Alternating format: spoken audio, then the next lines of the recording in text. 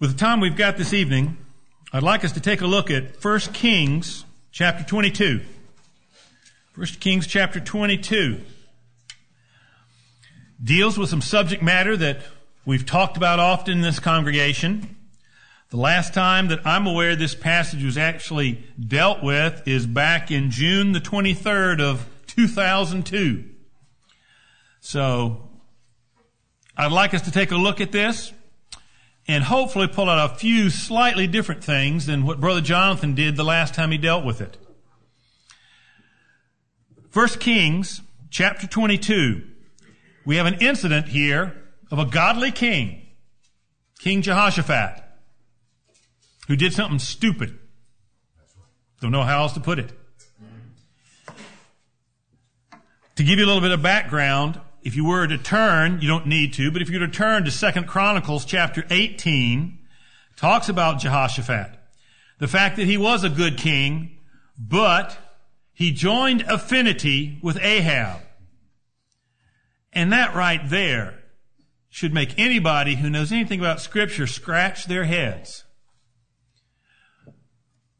If you know and look at Jehoshaphat, he actually went through the land. He went through Judah, who he was king of, and tried to purge out some of the old pagan practices that had crept into the nation, to reinstate the full worship of Jehovah. Who was Ahab? Ahab was the king of Israel.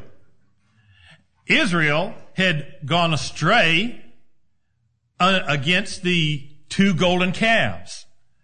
But worse than that, Ahab, from the coaching and encouragement from his wicked wife Jezebel, had actually encouraged and set up the worship of Baal in Israel. So not only did you have the golden calves, but you had Baal worship in Israel. You know, how do you take water and oil and mix them together? Normally they don't mix. That should have been the case here. A godly king serving Jehovah, an ungodly king serving Baal. How did those two mix? But you know, in human society and sin, it can mix. And that's what we want to look at tonight and learn some things from it.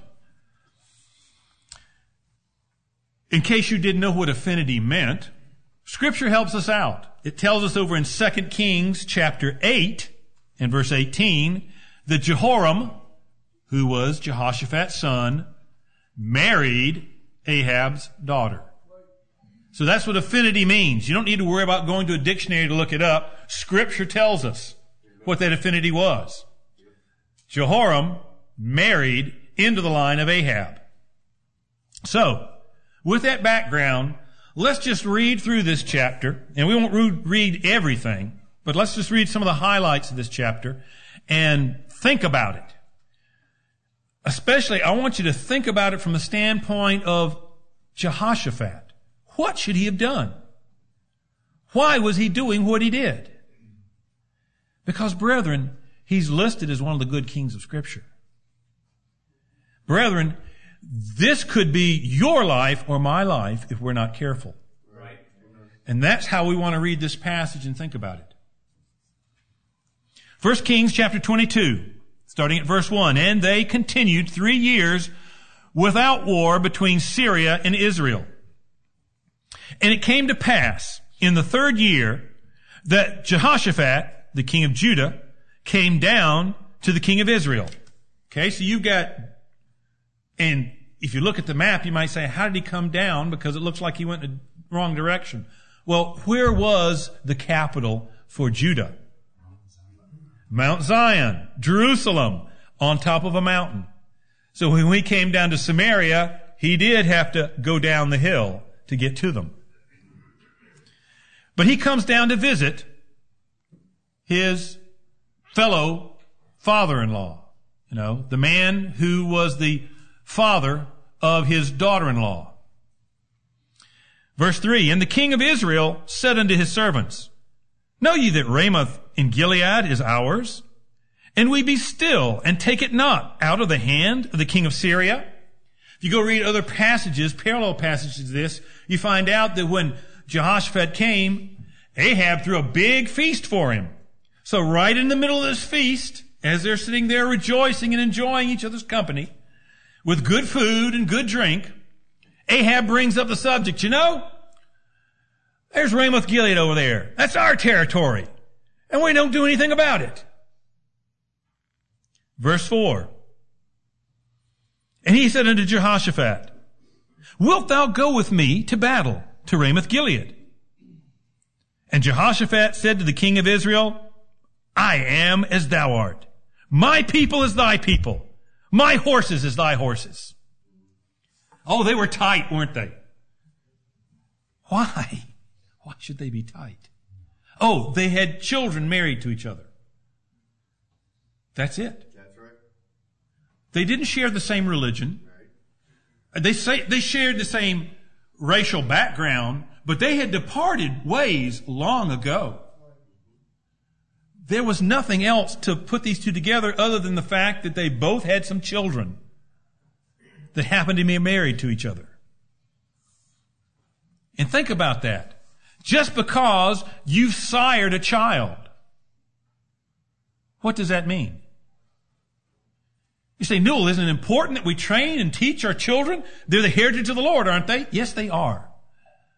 But we need to think about that.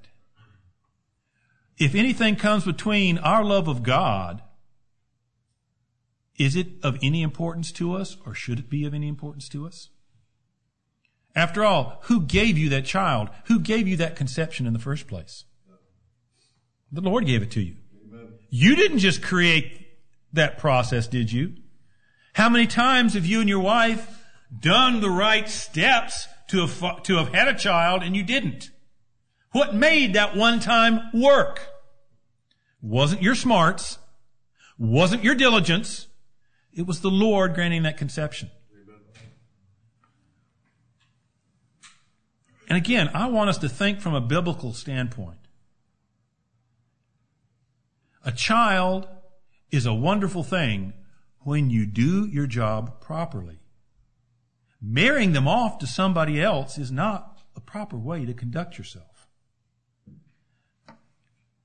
Giving a child into the hands of your enemy? What kind of smarts is that? That's no smarts. That's nothing. That's stupidity. But how many people do we know that, well, that's my child. That's my bloodline. That's what guides them. We keep reading on down. And Jehoshaphat said unto the king of Israel, inquire, I pray thee, at the word of the Lord today. Isn't it interesting? You know, a lot of people will say, well, I like to have relationships with people outside my church because I'm trying to influence them for righteousness. You ever heard that before? You ever heard that? Let's give Jehoshaphat that credit, okay? Maybe that's why he did it. Maybe he was trying to bring Israel back into the fold of Jehovah. We can give him the benefit of the doubt here, right? Because he's saying, well, you know, this is a big endeavor we're going at. Can we check and see if Jehovah's behind this? Let's see if he wants us to go about this battle. Then the king of Israel gathered the prophets together, about 400 men, and said unto them, shall I go against Ramoth Gilead to battle, or shall I forbear? And they said, go up, for the Lord shall deliver it into the hand of the king. Now, did you notice anything different in those two sentences? They both had the word Lord, didn't they? Let's give that some signification, though. We know why capital L, capital O, capital R, capital D is in our Bibles, right? What does that stand for? What did the King James translators mean when they put Lord all in caps like that? I am that I am. Jehovah, I am that I am. That's who it's referring to. Let's put this in context then. Jehoshaphat said, can we inquire of Jehovah to see if this is something we ought to do? All of Ahab's prophets said, well, God's going to be behind us. Well, isn't that good enough, brethren?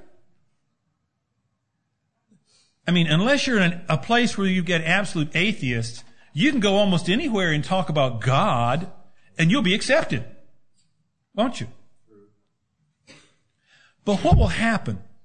I can give you a prime example of what will happen if you say something a little different. My grandfather, a number of years ago, was mayor of Greenville. And at that time, they had a prayer breakfast. They still do.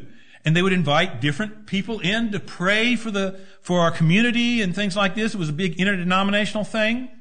And he made one little change when it was the time when he was first mayor to that affair. He wanted to make sure that the name of Jesus Christ was listed, tacked on at the end of those prayers. No big thing, right? Here in Greenville, the Buckle of the Bible Belt. The Ministerial Association made sure the following years, they held their own meeting without the mayor. Because we don't want to offend someone who doesn't want to use the name of Jesus in our prayers, do we? It's here in Greenville, brethren. You start talking about, you can hear people all the time say, oh, the Lord did this for me. The Lord did that. Well, start saying, well, the Lord Jesus Christ did this for me. And all of a sudden, you'll find yourself not invited to those meetings any longer. Or people getting offended.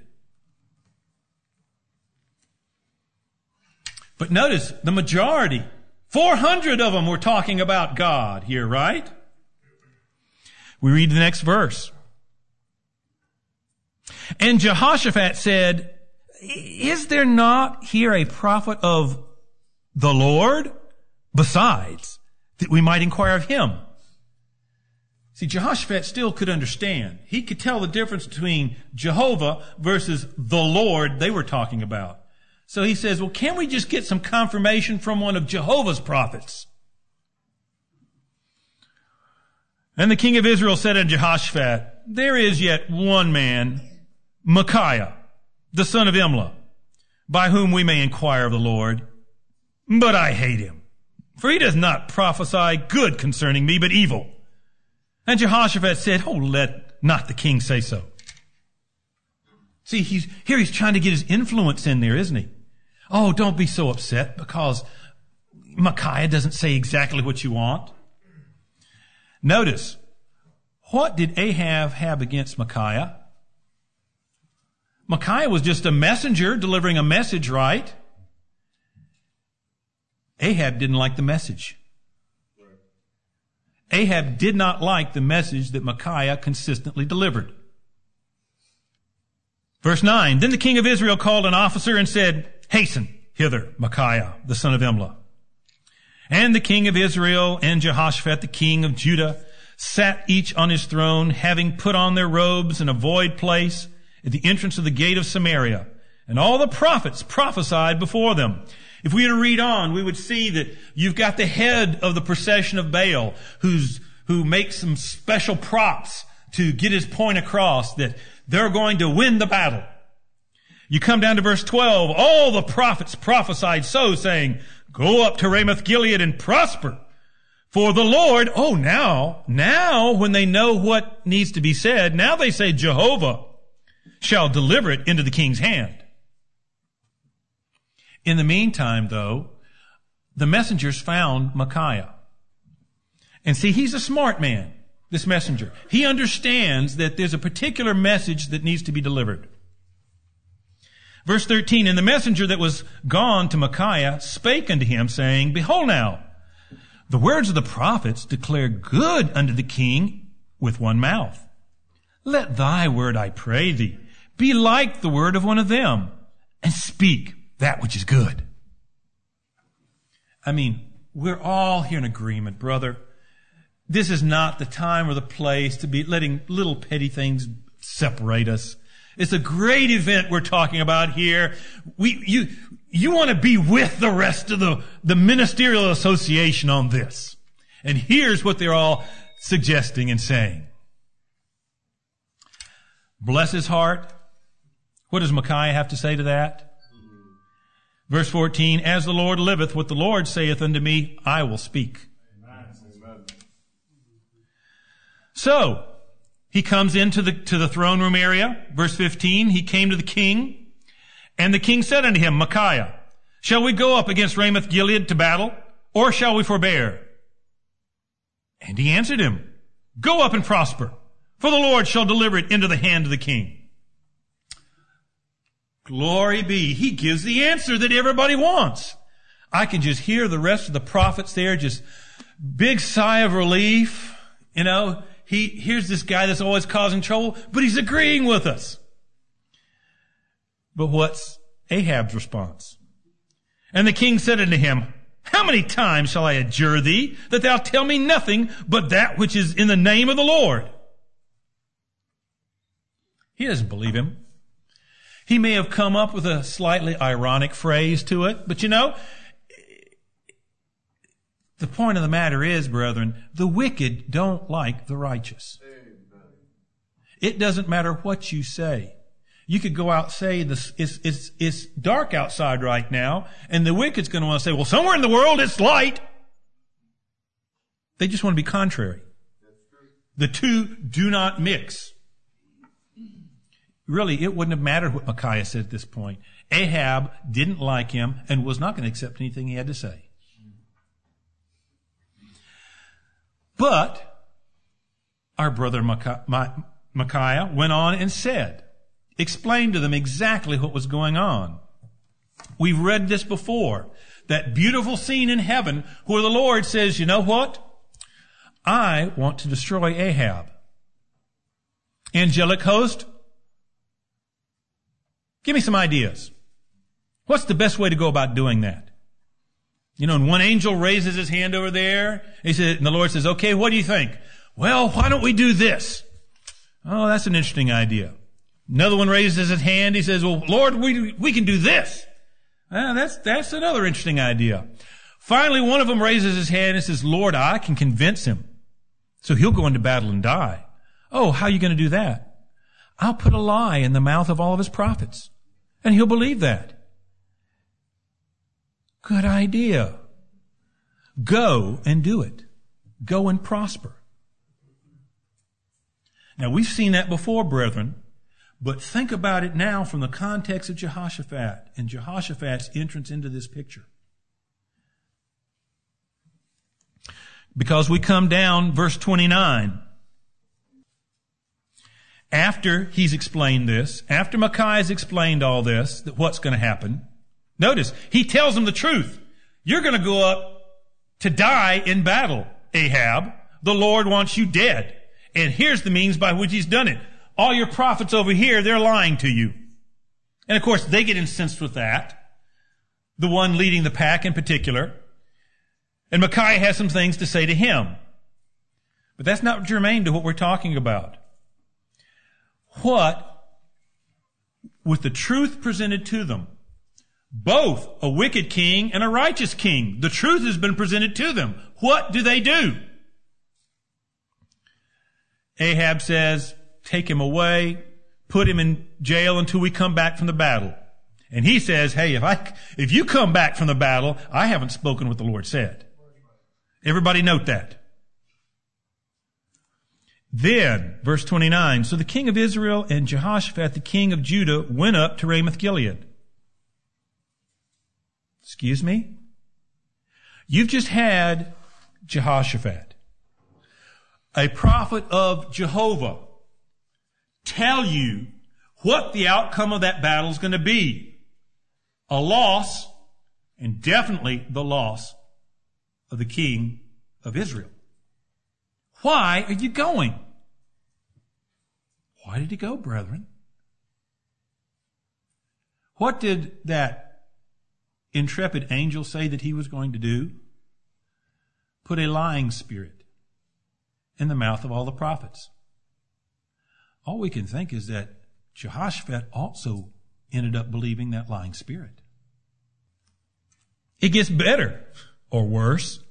Verse 30, and the king of Israel said unto Jehoshaphat, I will disguise myself and enter into the battle, but put thou on thy robes. And the king of Israel disguised himself and went into the battle.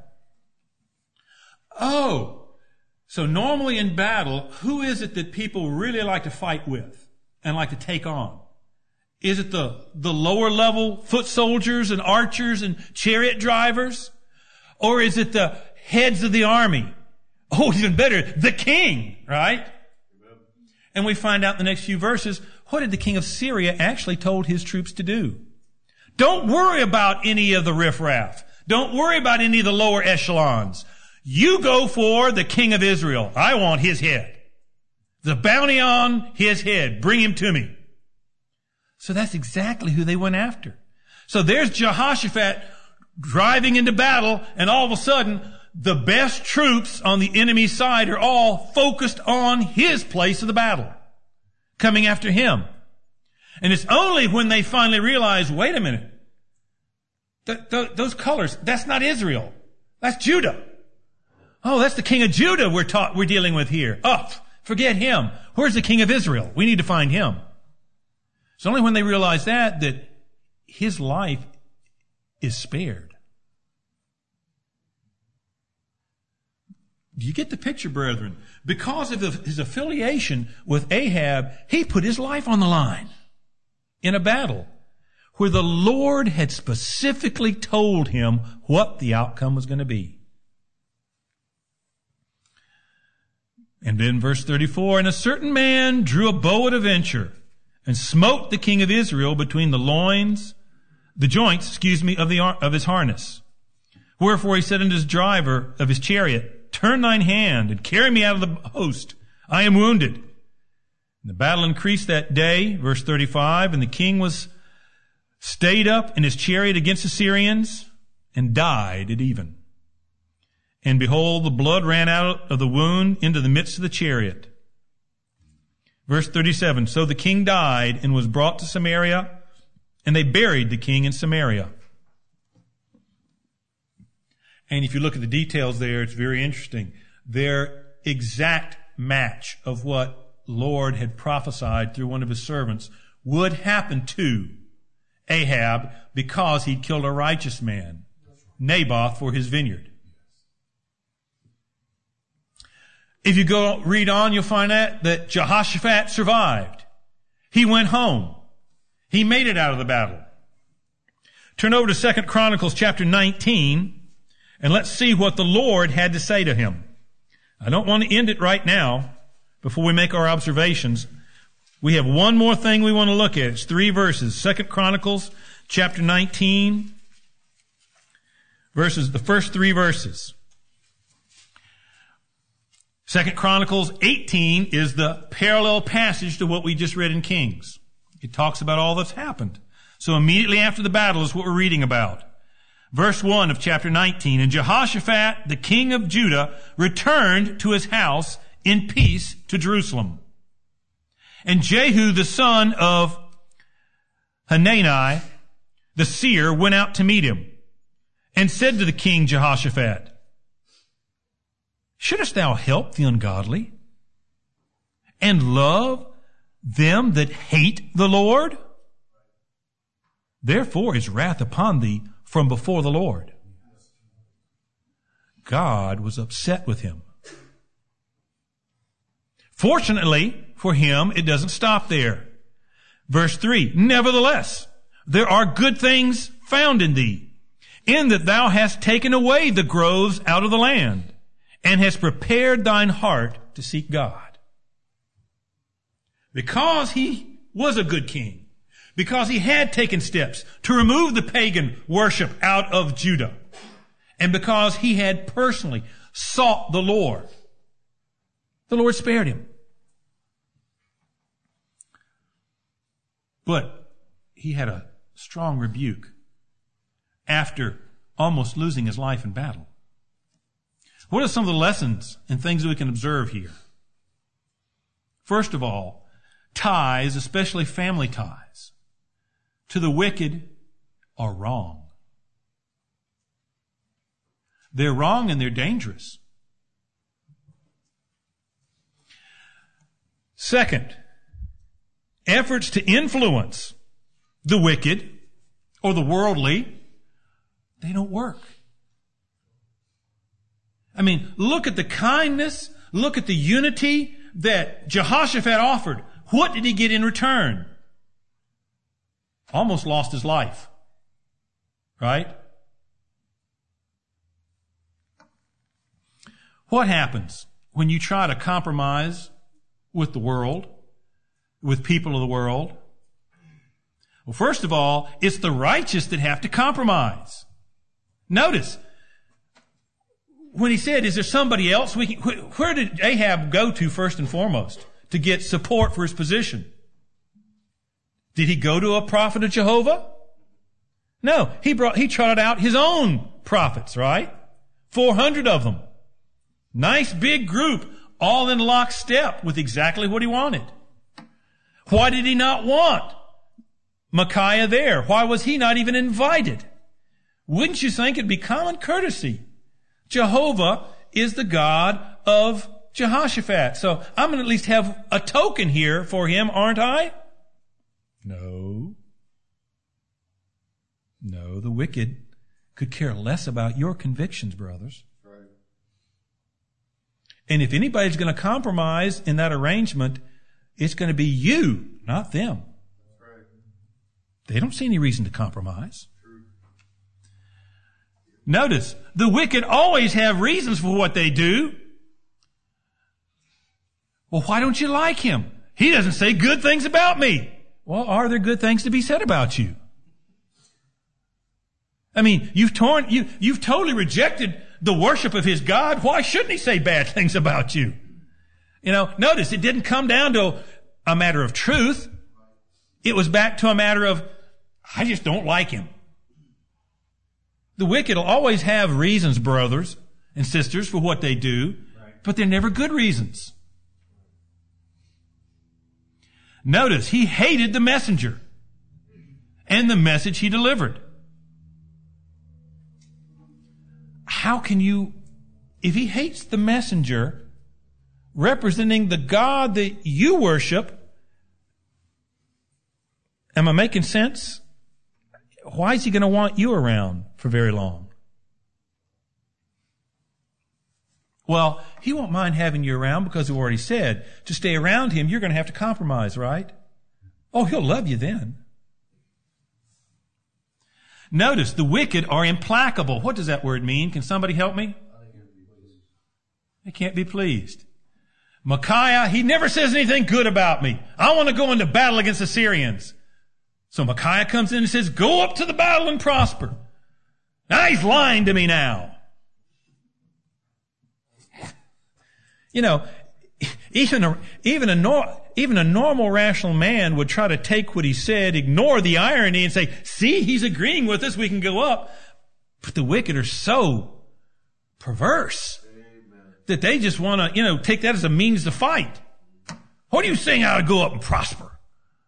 Ah, you're lying to me. You never say anything good to me. You can't be saying anything good to me now. And from that we can see, brethren, it doesn't matter what you do, you'll always be in the wrong. That's right. When you're dealing with the wicked, you're always going to be in the wrong. What did he do when he had the proclamation from a man of God about the end result? What God's will in the matter was. What was God's will in this matter? Kill Ahab. So what did Ahab do? Did he fall on his knees and say, oh Lord, forgive me because I've done something stupid and I shouldn't have done that? He did that earlier in life, didn't he? One time. What did he do this time? I tell you what, Jehoshaphat, let's do this. You go in battle looking like a king. I'm going to go looking like one of the archers. We'll put one over on him, won't we? See, the wicked are going to try to circumvent God's will in anything they do. Even if they're confronted with what the will of God is, they don't care. They want to circumvent it. But the really amazing thing, brethren, is what did Jehoshaphat do when confronted with that argument? What did he say? You're crazy. That's the Lord Jehovah. He's going to kill you in battle. No. Jehoshaphat said, oh yeah, that's a good idea. Yeah, let me get my robes on and you go hide and yeah, we'll have a good time in battle. Duh. But brethren, if you're a compromised man or woman, you're in trouble. You've already aligned yourself with the enemies of God. God has already sent somebody to send disillusion to him, to punish him. How do you know you're not going to be part of the same punishment? How do you know when that net comes to drag him out, you're not going to be in that same net with him? In this case, the Lord spared him. How do you know he'll spare you? You don't. Notice, Jehoshaphat was just as blind as Ahab was. The blinders that were on Ahab to say, I can pull one over on the Lord, were the same blinders that were on Jehoshaphat. Brethren, Scripture is given to us for our instruction and for our warning. You cannot compromise with this world. And in this case, I'm not talking about an abstract concept of the world. I'm talking about where it hits us. You cannot compromise with the people of this world. Whether they're just simply worldly or they're all the way to wicked, it doesn't matter. If they're not led by the Spirit of God, they don't want what you have. They will expect you to compromise to be with them. They will not like the message you have to deliver. So if you keep delivering the message, you'll be out. What's the only way you can stay with them? Stop delivering the message. Modify the message. Compromise the message. Either way, you're not doing them any good, and you're only doing yourself damage. You're putting yourself into trouble. Only because he had some good things in him previously, and still did the Lord spare him after this battle. So, brethren, we need to think about these things. We need to consider our lives. We need to consider our associations. And notice, where did it come from to start with? He allowed that affinity. He allowed it to start with. Then he just had to defend that, didn't he? And he was just trying to make sure that everything was okay for his son and his daughter-in-law with in-law Ahab. And, you want to go to battle? Oh, sure. Well, let's check in the Lord. You want to go to battle? Oh, fine. Sure. Let's do it. Let's make peace. After all, family is the most important thing, isn't it? That's how it starts, brethren. Yep. You make a wrong choice up here, and then you're constantly having to defend that wrong choice, leading you further and further away. May God help us that we can be wise men and women and make sure we don't even let that train of folly start in the first place.